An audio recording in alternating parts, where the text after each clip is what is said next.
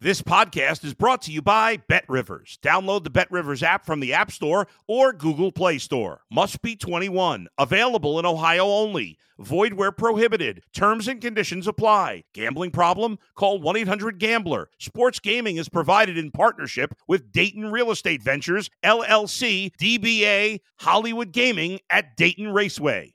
If you're a tennis fan, you'll love Betting Weekly Game Bet Match on the BetRivers Network. Whether you're a bettor or just love tennis, you'll enjoy the in-depth analysis each week of the tennis calendar. Subscribe to Game Bet Match today from your favorite podcast provider.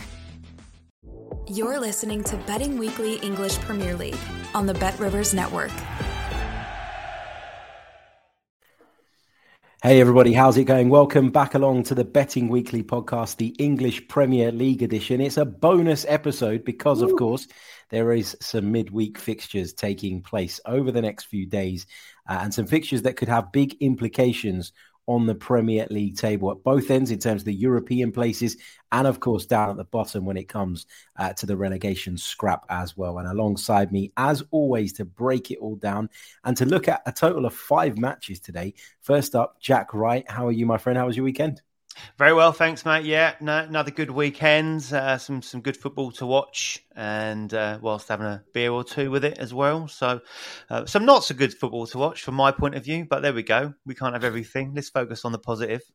Absolutely. Also joining us, Mr. Nigel Seeley. He's been doing his rounds at the weekend. He's been at the Emirates. He's been at the boxing. He's been everywhere. Mr. Superstar Seeley, how's it going? Well, I wouldn't say that. Mate. I had a good weekend. Went to Arsenal Leeds. Good game, entertaining game. Then I went to the boxing. Andy Joshua, not so entertaining. Very, very disappointing. One of the worst fights I've ever seen. But sandwiched between that, we had the 101 winner on the tennis as well. Kvitova winning the tennis, which was a very nice end to a great week in Miami. So, yeah, looking forward to this week. I haven't been really confident in the Premier League since like the last few weeks. I'm not just saying that because the results haven't been that great, but I think they've been really, really tough. And I think we've gone into a very, very strange period now because of, I think, teams tactically coming in it very differently from what we've seen in Premier League games before. I mean, Leeds, for example, the weekend, knowing they had played Arsenal, but didn't play a striker. Went there to rest people ahead of 2 massive games this week. So it's a really, really difficult time now to second guess what teams and tactics, how teams at the bottom are taking matches. Because usually at this time of the season in the Premier League, I think this is a good thing for Arsenal because usually at this time of the season, you'll have 7 or 8 teams or 9 teams that have got nothing to play for. You know you're going to pick up points. Whereas in the bottom race now, you're looking at teams who are going to sides at the top and in chasing for Europa League, and they're not putting out a good team because they know the following week they've got teams in that relegation battle and the teams in the relegation battle, and they're saving themselves for the big games. And that certainly looks the way. So, but this midweek, I think there's going to be some very interesting Premier League games, and I'm looking forward to more than I have done for a long time in the Premier League. Indeed, it does look like an interesting set of fixtures. There's no doubt about that. Let's start then with Leicester City versus Aston Villa. Both of you have got a pick from this game. It is worth noting before we dive into this one that Leicester City have sacked Brendan Rodgers over the weekend. It was dressed up as a mutual termination of the contract, but let's be honest, the results have been appalling and Brendan Rodgers has gone. Aston Villa, by contrast to that, recently brought in a new manager in Unai Emery, and he's doing very, very well. Jack, always difficult though, isn't it, to understand how a team might turn up and how they might perform after they've just made a managerial change. So how much do you have to think about that when you're going into this type of pick, and how much has it impacted your sort of mindset here?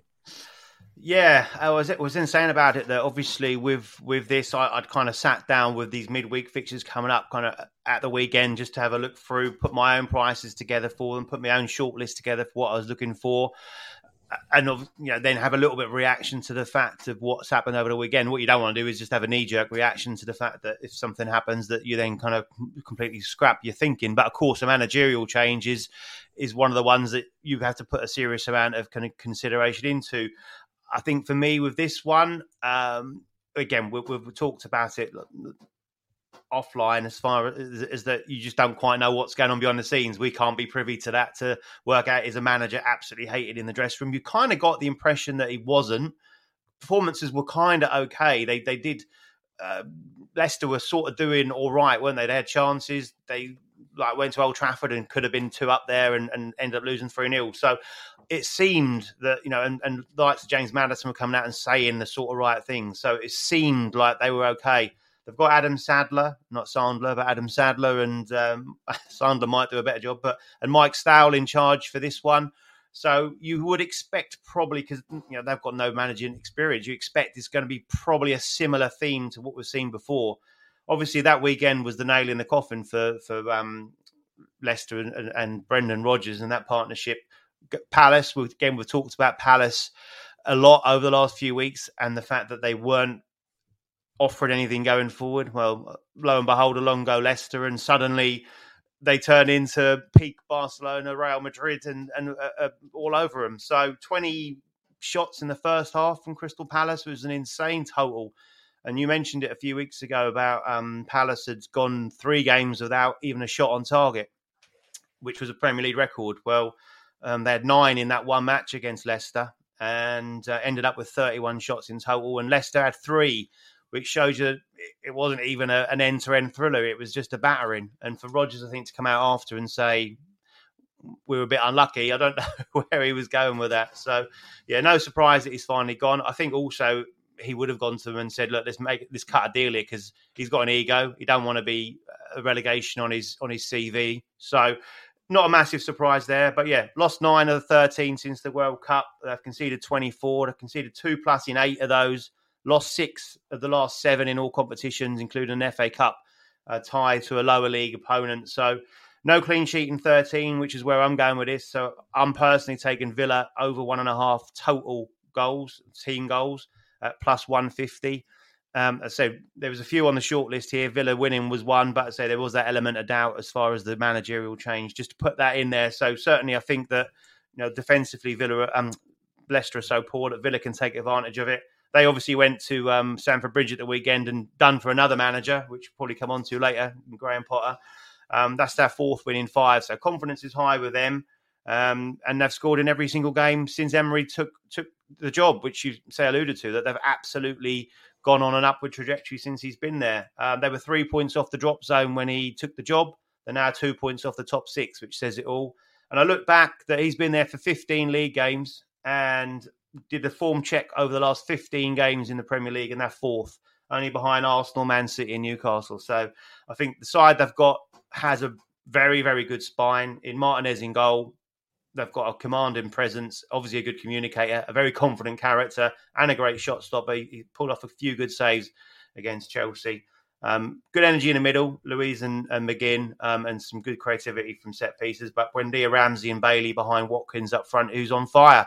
So another good finish from him. He's now scored 7 in his last 9, or 7 in 7 of his last 9 outings. So loads of goals in the side. And regardless of anything here, I'm going with Villa to score 2 or more goals at plus 150. Nice one. Good stuff. Nigel, you've also got a pick in this game, so we'll stick to the theme of Leicester versus Aston Villa. Talk to us. Well, it's pretty similar to what Jack's saying there, but I was going to go for over 2.5 goals in the game at minus 113. I'm not specifically going to say it's from one per side, but we do see a reaction from teams when they sack the manager. We saw Crystal Palace at the weekend, what Jack said, produce a brilliant performance. Now, they don't necessarily go on and win, but you usually do see an opportunity because the players do hold some kind of responsibility for that manager to leave. Maybe they've had a word with the chairman. Maybe they said we can't work with him anymore. Maybe he's stubborn in his tactics. But when you lose the dressing room, you ultimately lose your job. And that would appear to be happening what's happened at Leicester. So when a new man comes in, whoever it is, the players want to play for them because they want to get in the good books. And it happens. They may not be able to sustain it, but I would expect Leicester to put in a much better performance than they did at the weekend.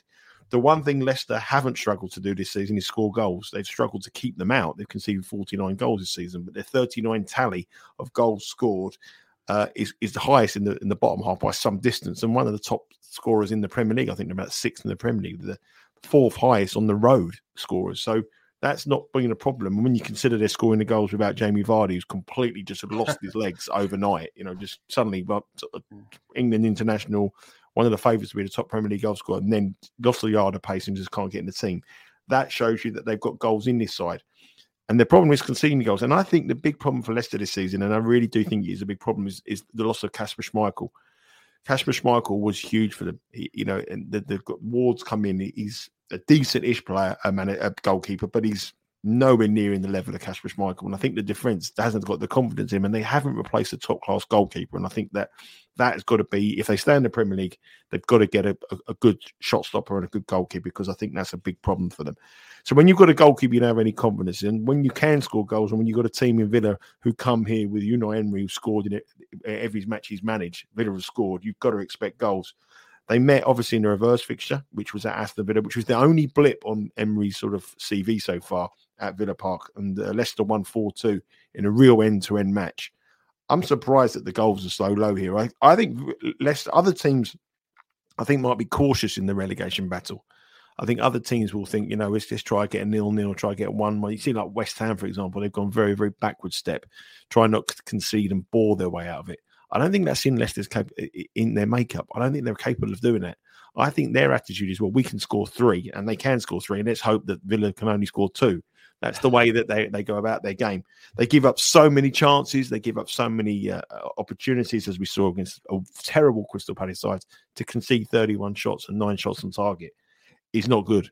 And when you've got a Villa team flying and a striker in Watkins absolutely at the peak of his form, you would expect both teams to score here, which is relatively low compared to the total goal market. So I'm going to go for over 2.5 goals, minus 113. It's cashing in regularity through Leicester this season. I don't see any change in their style with Stadler and Stow in charge. Sounds like a law firm, doesn't it? Stadler and Stow taken over. So I think they'll get I think there'll be goals here. So I was looking for both teams to score, yes, but I think the margin, the difference between the two prices, I think over 2.5 goals at minus 113 is probably the better play. Can you see Graham Potter turning up at Leicester as well, you think? Yes, I can. I think he'll go there. I think the only way he don't go to Leicester is if West Ham get beat heavily by Newcastle and West Ham make the move and get rid of Moyes, and then there's a choice for Potter. But if West Ham keep grinding out 1-0 wins, they're ludicrous to get rid of him. But I think if West Ham do get rid of Moyes, which could happen, if results don't go, the nature of this league is if results don't go for you, West Ham could find himself in the bottom 3 with 8 games to go, and then I think they've got a decision to make. And I think Potter would take West Ham ahead of Leicester. I feel like Potter needs a bit of time to sort of regroup after this Chelsea debacle. I think Potter's lost his magic. Why? Maybe. Why? I don't know. Why? He won't get a job again. He's got no. It's all well and good saying you can get a time, but there might not be a decent Premier League job to come up for till. But if you're Graham Potter, though, would you want to take any of those jobs when they're embroiled in a relegation fight? 100%. As a club, I don't think I would hire Potter in that position. Why? I think he needs too long to get his philosophy across and get his style across. And I don't see him as someone that will come and, as you said, tighten the team up and say, right, let's just do enough to get over the line. I'd worry about that. But Rafa Benitez linked with Leicester today, wasn't he? Yeah. But I mean, Potter has to. His job, his CV now is the middle level of English Premier League football.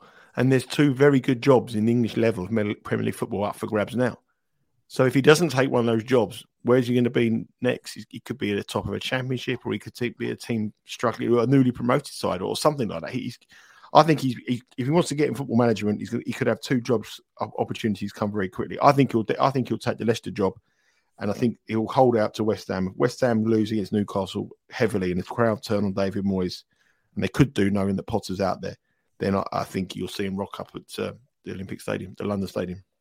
We'll be talking West Ham Newcastle in just a little bit, so make sure you bear with us. But let's turn our attentions to Chelsea versus Liverpool, Jack. 2 sides who, it's safe to say, haven't had the seasons they set out to have at the start. Chelsea, as we've mentioned, just parted company with Graham Potter over the weekend. And Liverpool just look an absolute shadow of themselves. Big game for both of these sides, really, in order to try and make something of what remains of this season. Absolutely, yeah. This was another one I had earmarked at the weekend point, and another one where the manager's gone. So I'm like, do I stick or twist? And I'm going with it purely because I think, again, it seemed to be with Chelsea, it was last person out of the Chelsea boot room was tossed the keys and said, well, you can hold the fort for the time being. And it's fallen to Bruno Soltor, hasn't it? Who's got no management experience at all. And he's obviously got this game against Liverpool this week. He's then got Wolves at the weekend, possibly if he's still there then. And then the small amount of Real Madrid in the Champions League. So are Chelsea going to move that quick? They've obviously been linked with Nagelsmann, but he's on gardening leave. It'll cost them money, which I'm sure they aren't too worried about. But it'll be interesting to see which way Chelsea go with it as well. But yeah, down in 11th place, 12 points off the top four, played a game more. That looks like a dead end for them to try and get in that route. I think they were possibly unlucky not to score against Villa at the weekend. It certainly points to the XG side of things, but the amount of shots that they had, the chance they had, goals disallowed. And that's kind of the route that I'm taking here. You know, they did force Martinez into a few good saves and created those opportunities. And against the Liverpool side, I watched the Manchester City game, and as you say, they were terrible. And when it was put to Jurgen Klopp at the pre-match, and he said, depends what Liverpool turns up. Well, if he doesn't know, what hope the rest of us got. But it was sort of pretty much how we expected it. Salah obviously gave them the lead, and you thought, is it going to be a going day for Liverpool? Are they going to cause an upset? You know, are they going to pull one out of the bag? But they didn't, and they got swept aside. And Klopp afterwards said it was lucky it was only 4. So I had to agree with him. His analysis on it was that they were too open. That they gave up too many chances, that they were too passive, too deep, and they sat off Man City, and they certainly did. So, look, if they've got hopes and aspirations of getting into that top 4, which I'm sure they have because they've got nothing else to go for, of course, then they're going to have to go for this and win. But I can see a similar pattern, this one being a very open affair, because both sides have just got to go for the win. Simple as that. There's no benefit in a draw here for either side. And I just feel that Chelsea will have plenty of opportunities against this Liverpool side that do just look ripe to go and attack.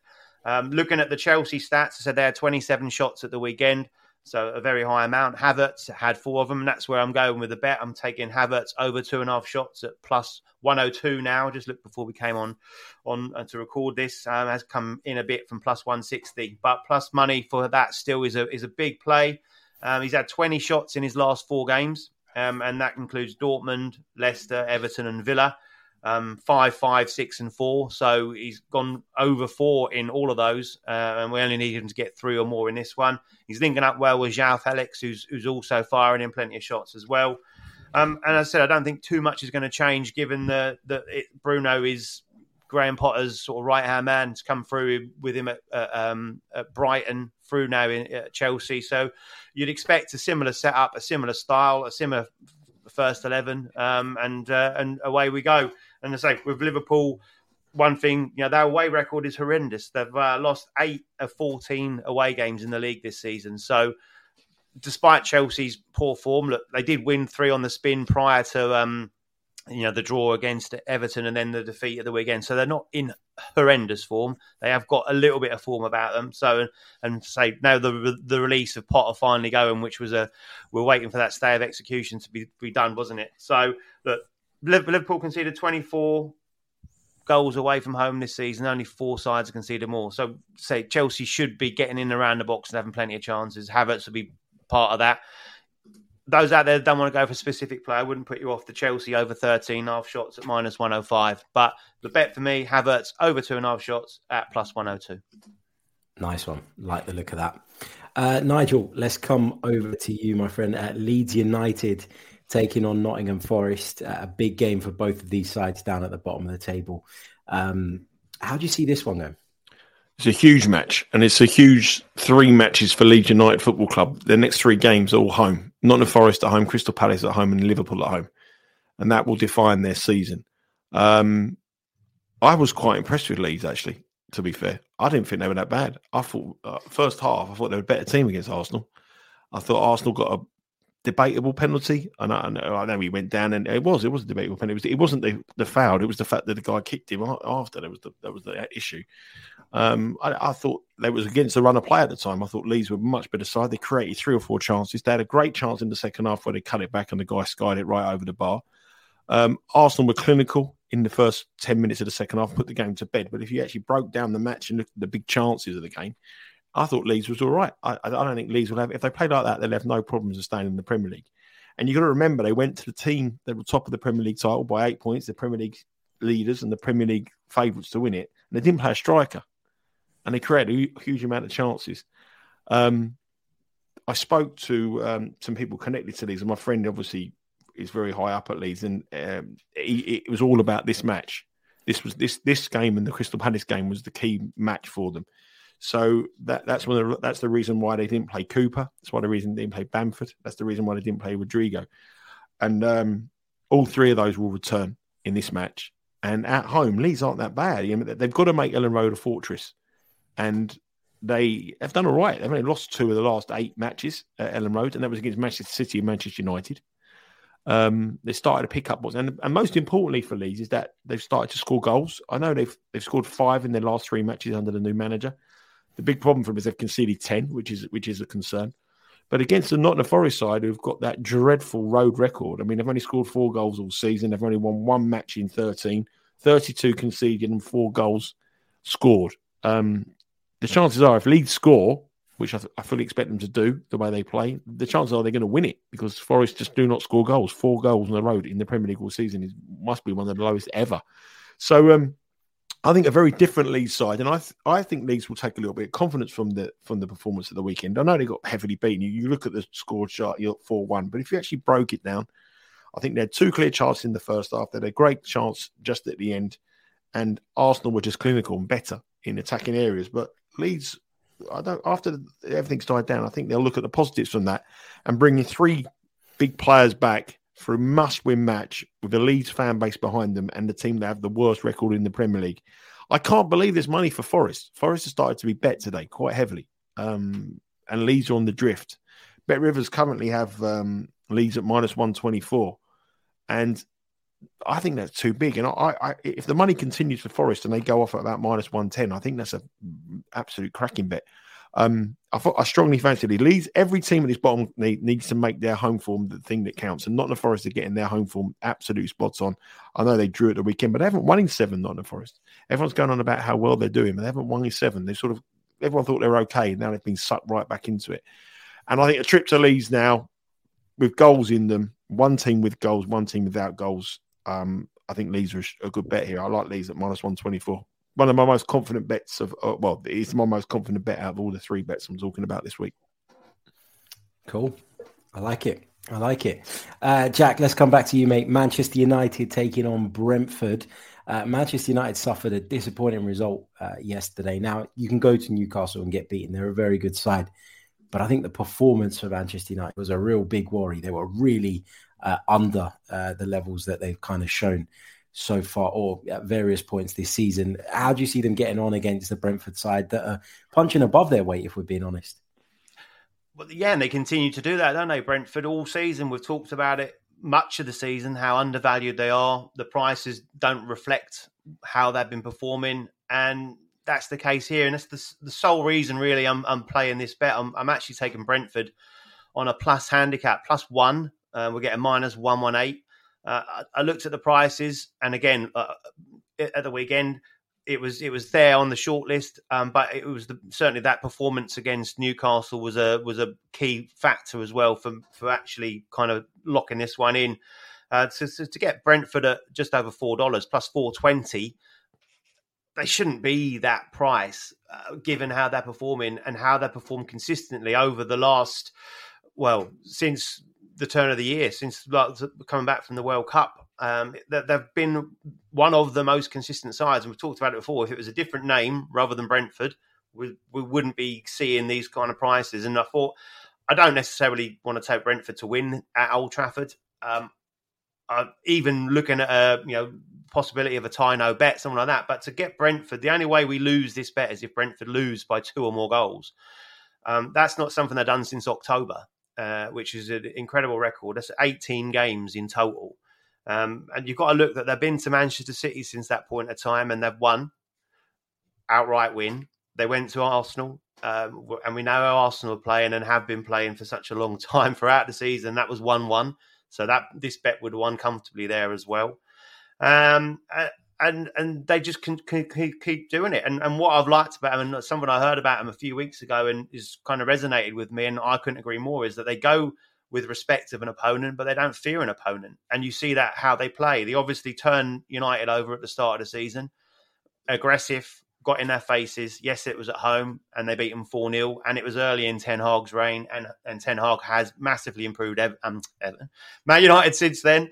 What I'd say is that since the cup final, I've not been overly convinced by United, and you mentioned it there. At the weekend, they were out-battled, not necessarily, like say, went there and got blown away. It was just the matter of their performance and how they performed as well. But say since that cup win, it feels that they got a bit of a monkey off the back and they've relaxed a little bit. And there's a lot of these players that were there under Solskjaer, there under Ranić, that didn't really put it in. And just wonder if they have got a little bit in the comfort zone a little bit.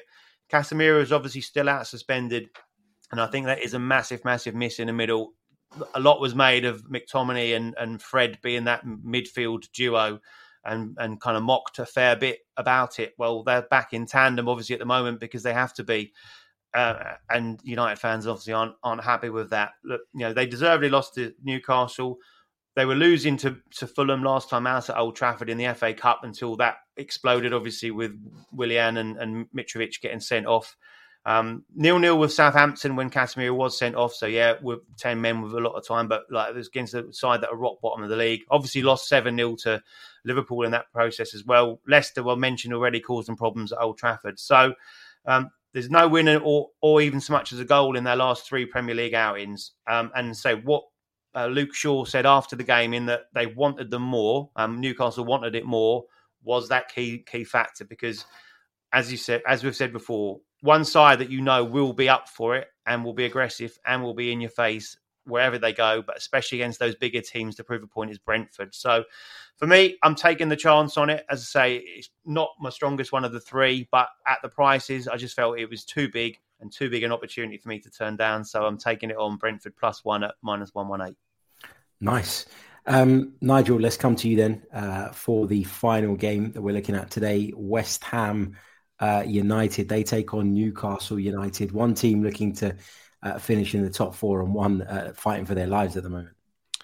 Yeah, I think this is quite a difficult match to have an opinion on the outright winner. I think West Ham, again, I've spoken about teams in the bottom of the table need to get their home form solid. West Ham are unbeaten in 7. They're unbeaten this year at home, which is, when you consider the pressure that David Moyes is under, so it's gone under the radar a little bit. It's their road form that's been really poor.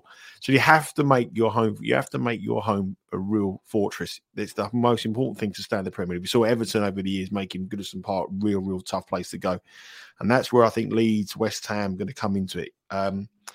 Newcastle are coming in obviously on a massive win against Manchester United, and obviously looking to get in the Champions League. And every game now is a massive match for them as well, and a cup final for them as well.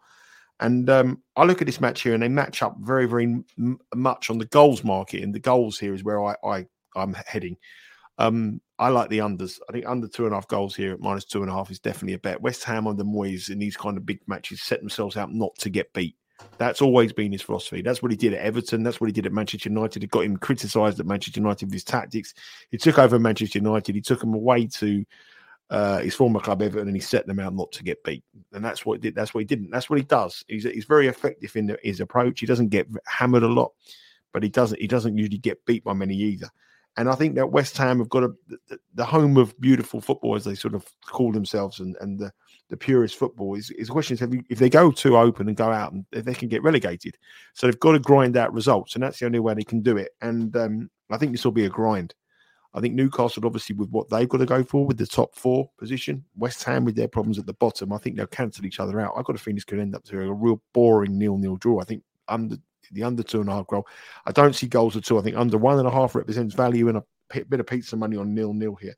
If you look at West Ham's last 7 matches at home in the Premier League, 6 of them have been under 2.5 goals.